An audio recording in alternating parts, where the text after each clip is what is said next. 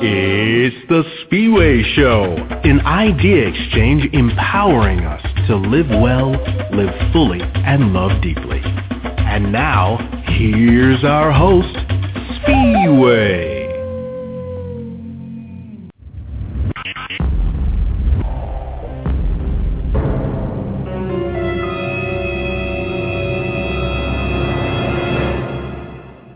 Well, hello there, everybody. Thank you for joining me on the Spiwe Show today. We are concluding our hopefully pretty interesting and perhaps even entertaining topic entitled Beware the Wicked Whisperer. Last week, we looked at his dastardly handiwork. We looked at some of the unfortunates who had ended up in this situation.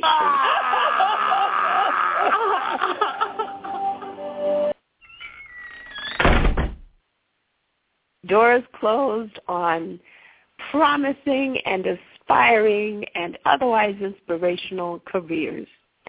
There was destruction, not just professional but personal as well. Going on with our conclusion, you remember last week I started to tell you about Lance Armstrong and how he had this phenomenal rise to fame, and we all loved this man because he overcame a stage 3 cancer diagnosis. Now, as I recall, I don't think there are more than 4 stages when it comes to cancer diagnoses. So by the time you get to stage 3, this is a pretty bad situation. Lance Armstrong overcame that stage 3 cancer diagnosis. He was declared cancer-free after battling with the disease, and it led him, in fact, to create what is now known as the Livestrong Foundation, and we loved him. He then went on to win 7, not 1, not 2, not 3, but 7 Tour de France titles. Wow! Incredibly amazing stuff. And things looked like they were going really well for him. And just then,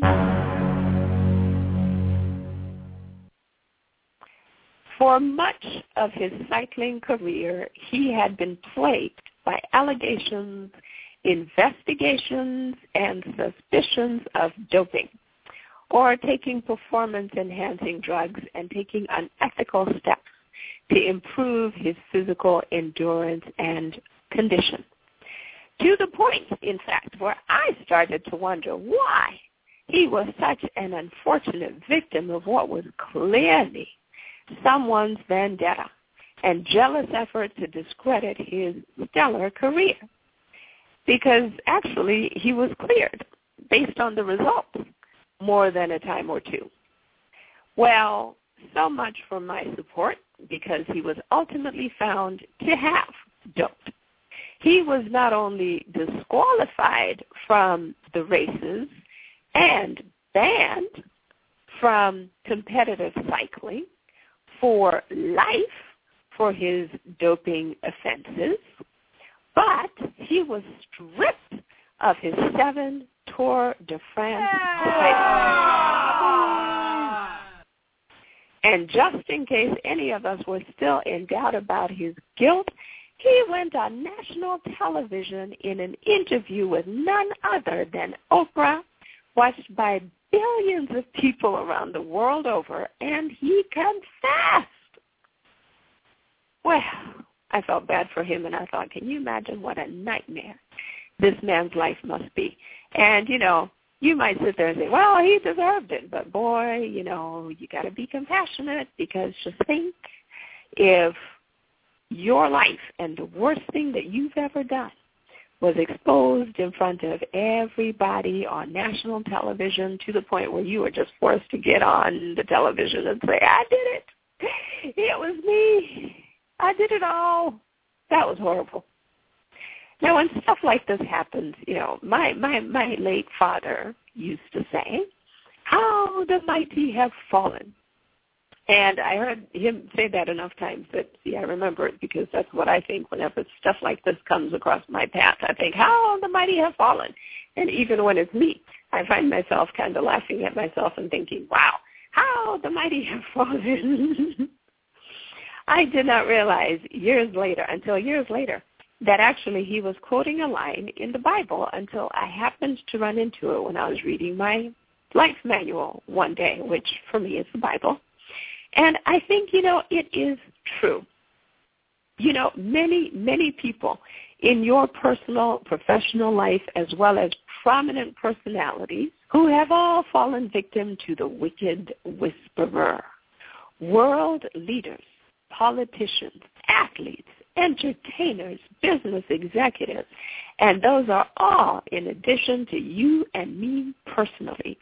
I remember hearing a snippet of an athlete's really, really unfortunate life just very recently. You remember his name is Terrell Thomas, and Terrell was a very successful athlete. He was a football player, in fact, and he did amazing things, right? And we all thought he was elected MVP, and he just seemed like he was on top of the world. How amazing his career was, right? And just a really great football player. And unfortunately, very recently, he endured the most terrible turn of events because it turns out that somehow he managed to lose his fortune. And I'm sorry, did I say Terrell Thomas? He's a football player too. I'm thinking about Terrell Owens. But Terrell Owens, as you might remember, was a phenomenal football player. And he was in the NFL, and he apparently lost his fortune, and he apparently had a terrible relationship with his dad, and he managed to lose everything. And he was now looking for a way to fix his life. So he goes on the air with Iyanla Van Zandt, and he just tells this sad story about how he had it all, he lost it all. And I just felt terrible because I think, if that was me, if I was that amazing a football player, and if I had everything like he did, and if I was an NFL player and I made all those millions, I would be sick, just sick. If I ended up broke, having lost it all, that's just sad. And so, you have to be compassionate because at least I think to myself, well, I've had some pretty monumental failures in my life, I think. And I had some pretty big failures in my career too. And thank goodness that none of them were that astronomical. And thank goodness that none of them played out in front of national television, and thank goodness I didn't feel compelled to jump on national TV and talk about all those horrible things because, boy, that's some deep stuff.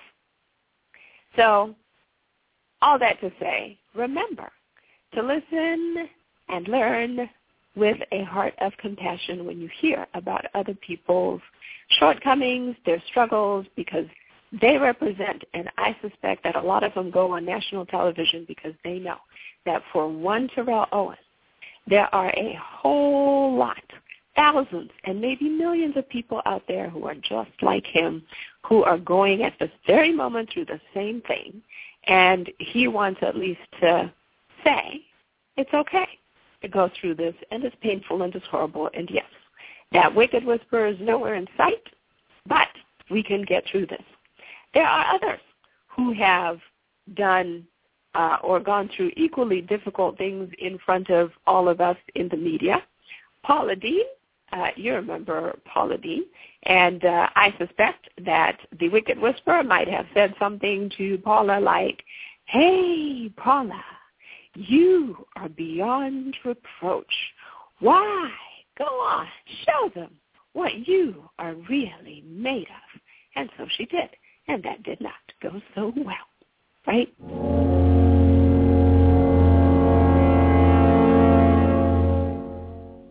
Let's suppose there was the Wicked Whisperer behind Lauryn Hill. If you don't know Lauryn Hill, she is a phenomenal singer. She also has an acting career. And poor Lauryn ended up sitting in prison for 2 years for not paying her taxes. And I suspect the Wicked Whisperer might have said to her over and over, "Hey, Lauryn, you're big time now. You don't have to pay those taxes." To Tiger Woods, he might have said, "Hey, you're Tiger Woods. You can have any woman you want." To Britney Spears, he might have said, "No one will think you're crazy if you shave your head." To Milli Vanilli, he might have said, "Oh, yes, just pretend to sing. No one will ever know." To Miley Cyrus, "Assert your independence, girl. Go ahead home. You don't need to listen to your dad. You don't even need to listen to God. Go ahead. Rip up that picture of the Pope on television. What else can you do to assert yourself?" And she's in the middle of it right now. No one is immune from the wiles of the Wicked Whisperer.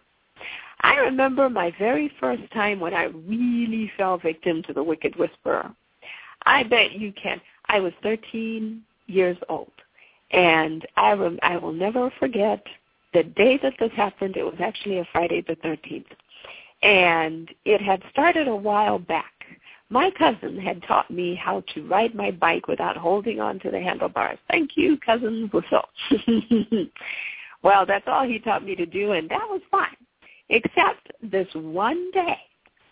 I am riding down this really steep hill. I have got to be going, certainly more than 20 miles an hour because this is a really steep hill. I'm going down without my brakes.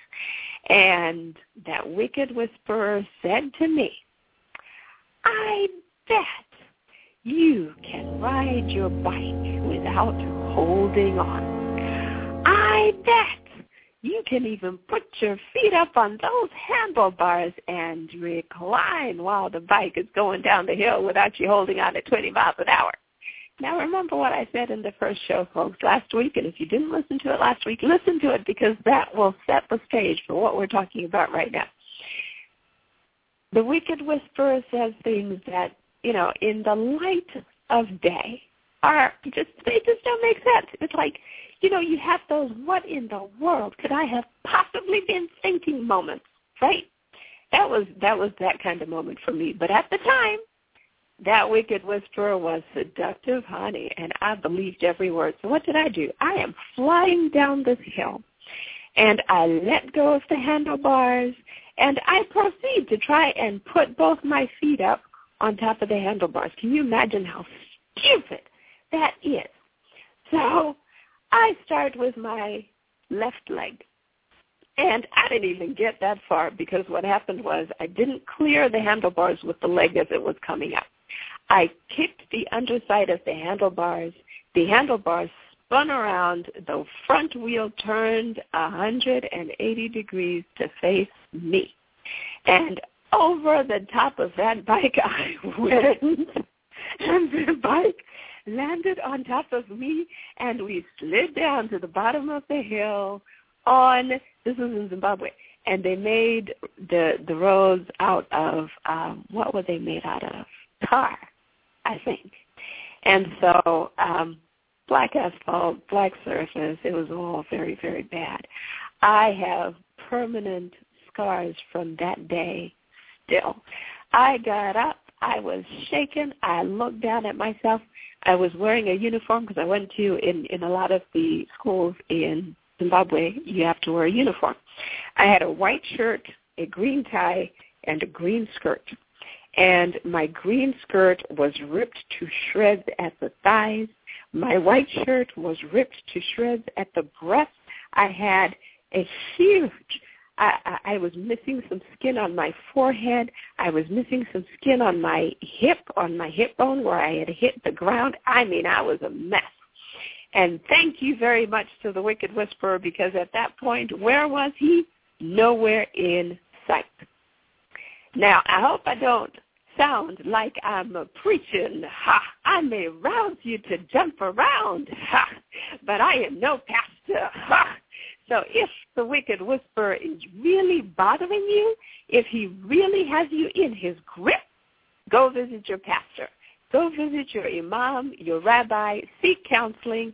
There are many, many religious-based and secular resources out there that can help you.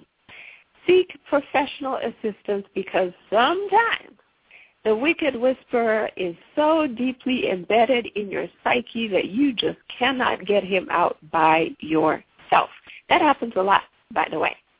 So, it's nothing to take lightly. It's nothing to make fun of. It's nothing to just sort of dismiss, because there may be times when you really do need professional help, because if you don't get it, you are on a trajectory where you are truly going to self-destruct, and it's going to cost you more than just your home or your family or your career or the things that you hold dear. So as I've said, and as you know, hopefully, if you've listened to the show before, this is an idea exchange, and I am just exchanging my ideas today for ways that all of us might stave off the destruction and devastation that can be caused by the Wicked Whisperer. So with that disclaimer, I do have some suggestions for some steps you can take at the outset. I bet you can think of a whole bunch more, but I'm just going to start with these. The first thing that I would suggest is know the Wicked Whisperer for who he is. He is called many, many names: Beelzebub, Satan, Lucifer, Maya, delusion, confusion. In the Bible book of Job, he was called the accuser. In the book of Revelation, he is called the beast.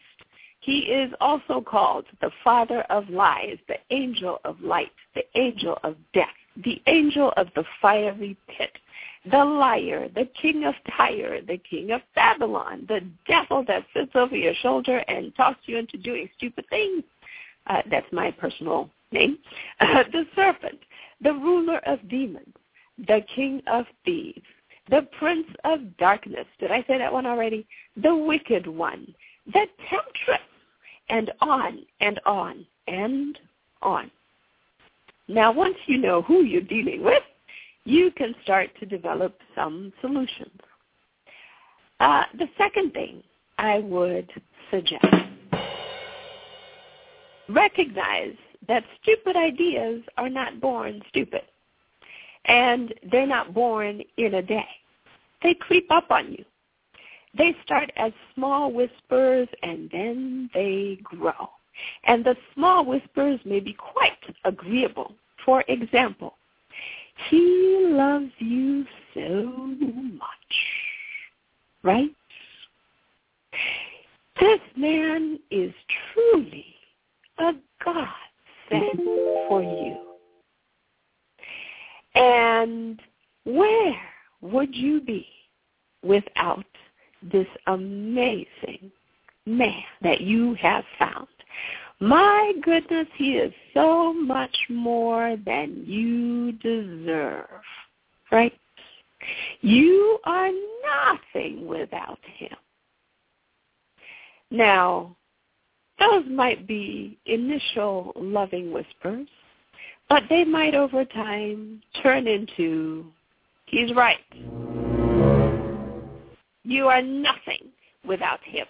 Why do you make him so angry? You have to stay with him because he loves you so much, and you must atone for all the times you cross him. Where would you go anyway? Now clean that blood of yours off the floor, quit your whimpering, and go make that amazing man something to eat. I hope that this is not something that's going on in your head right now. If it is, I suggest that you get some help, because that is a dangerous, dangerous place to be.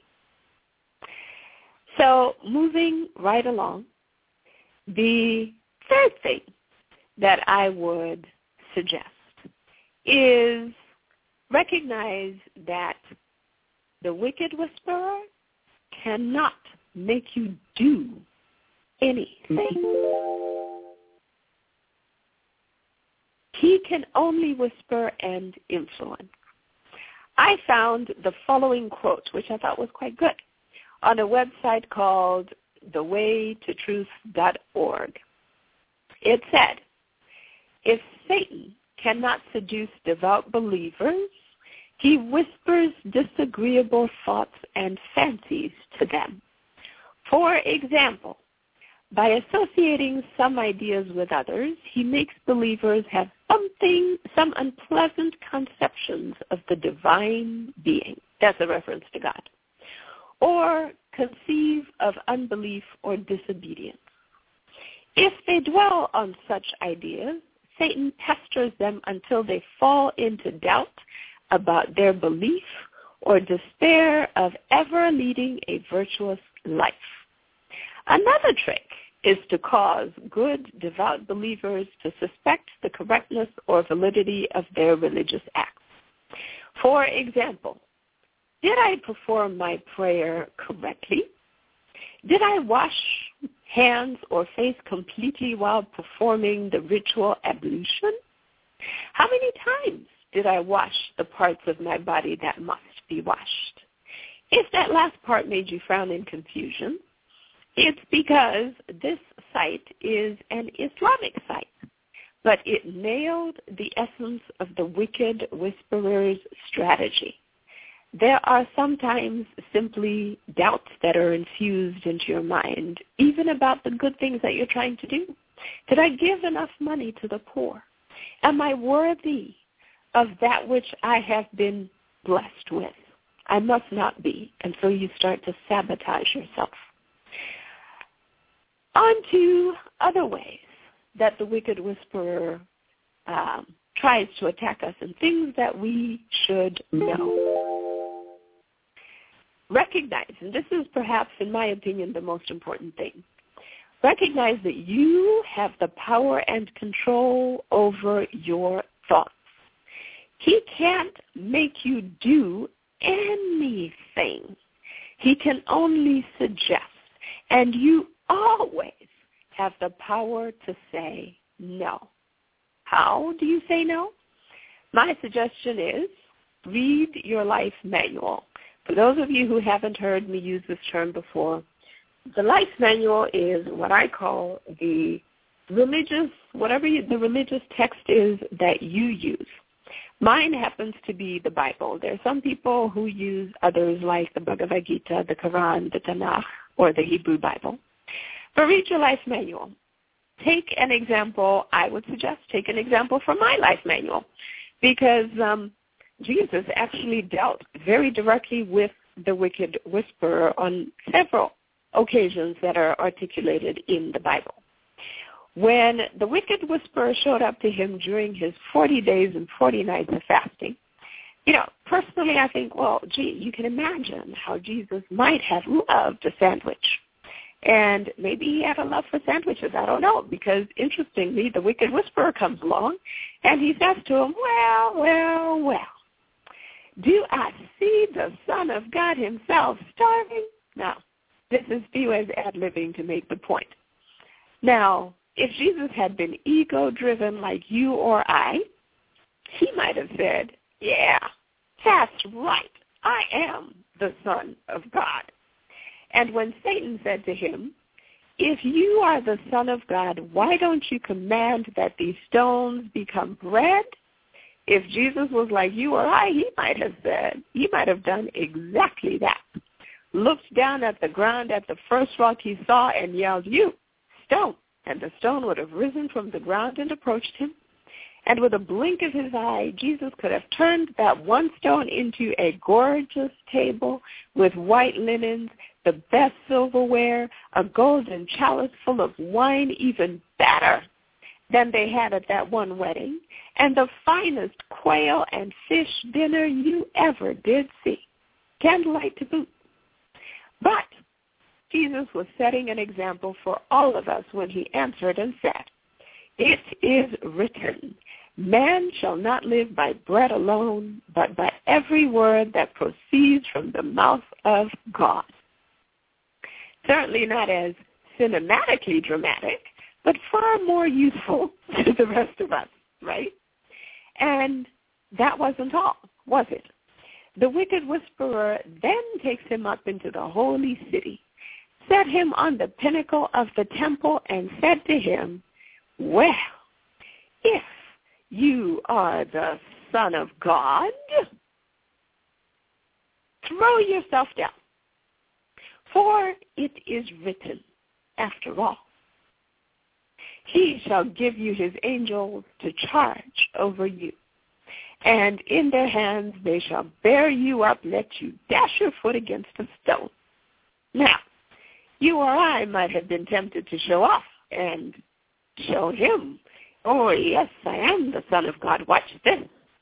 But Jesus said to him, "It is written," again, "you shall not tempt the Lord your God." And that was not all. The devil then took Jesus up on an exceedingly high mountain, and he showed him all the kingdoms of the world and their glory. And he said to him, "All these things I will give you if you will fall down and worship me." Now, if you're wondering how could it be that Satan owns the world that God created, this is an excellent question for your rabbi, your imam, your pastor, or your priest, or go consult your life manual. As I've said before, I'm not a pastor, I'm not a priest, can't get into that kind of depth, but I think it's a good question because it's a question that I wondered about when I read it. I was like, what? The first time I read it, so I had to go hustling off to my pastor. "Pastor, how come?" And actually there was a very good answer that I got for it, so I'll leave you to figure that out. Then Jesus said to him, "Away with you, Satan," or in some texts, "Get thee behind me, Satan, for it is written, you shall worship the Lord your God, and him only you shall serve." So, Jesus nailed it. Not once, not twice, but 3 times. Yes, indeed. Now, remember, I am not a religious scholar, so when I read my life manual, which for me happens to be the Bible, I take away my own impressions. And here's what I got out of those 3 lessons. The first thing I got out of it was, like me, Jesus was approached by the wicked whisperer. So no one is immune. Do not laugh at the people's misfortunes that you read in the papers, because we are all subject to attack. And actually, I think the more successful, the more devoted we are to our causes, to our God, the more we're going to be under attack. The second thing I got out of Jesus' examples is that Satan approached him multiple times using multiple tactics. So the fact that the wicked whisperer might come at me millions of times and in millions of ways over the course of my life is no excuse to fall victim to him. The third takeaway for me was I can't speak for other people's life manuals like the Quran or the Bhagavad Gita or the Tanakh.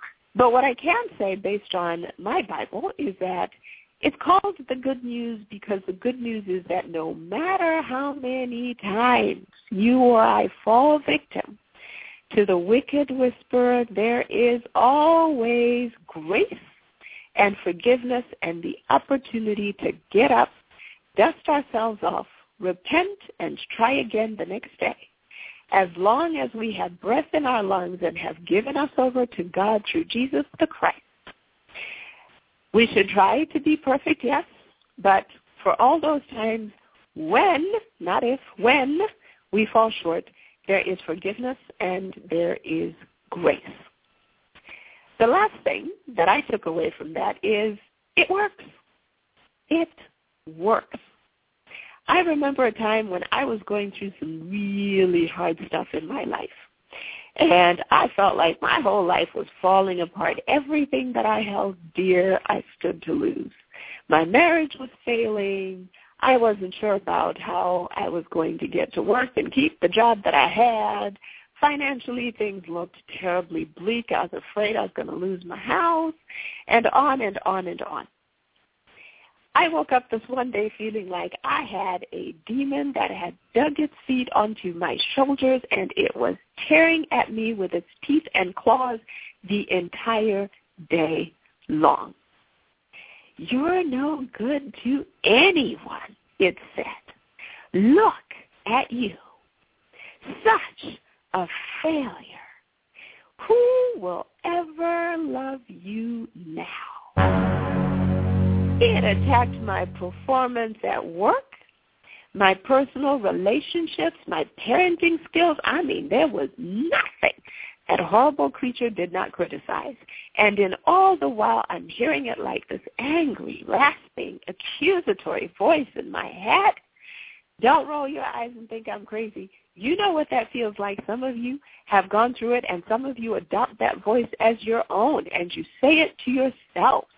I'm no good. I'm a failure, because the wicked whisperer has convinced you that that's your self-image.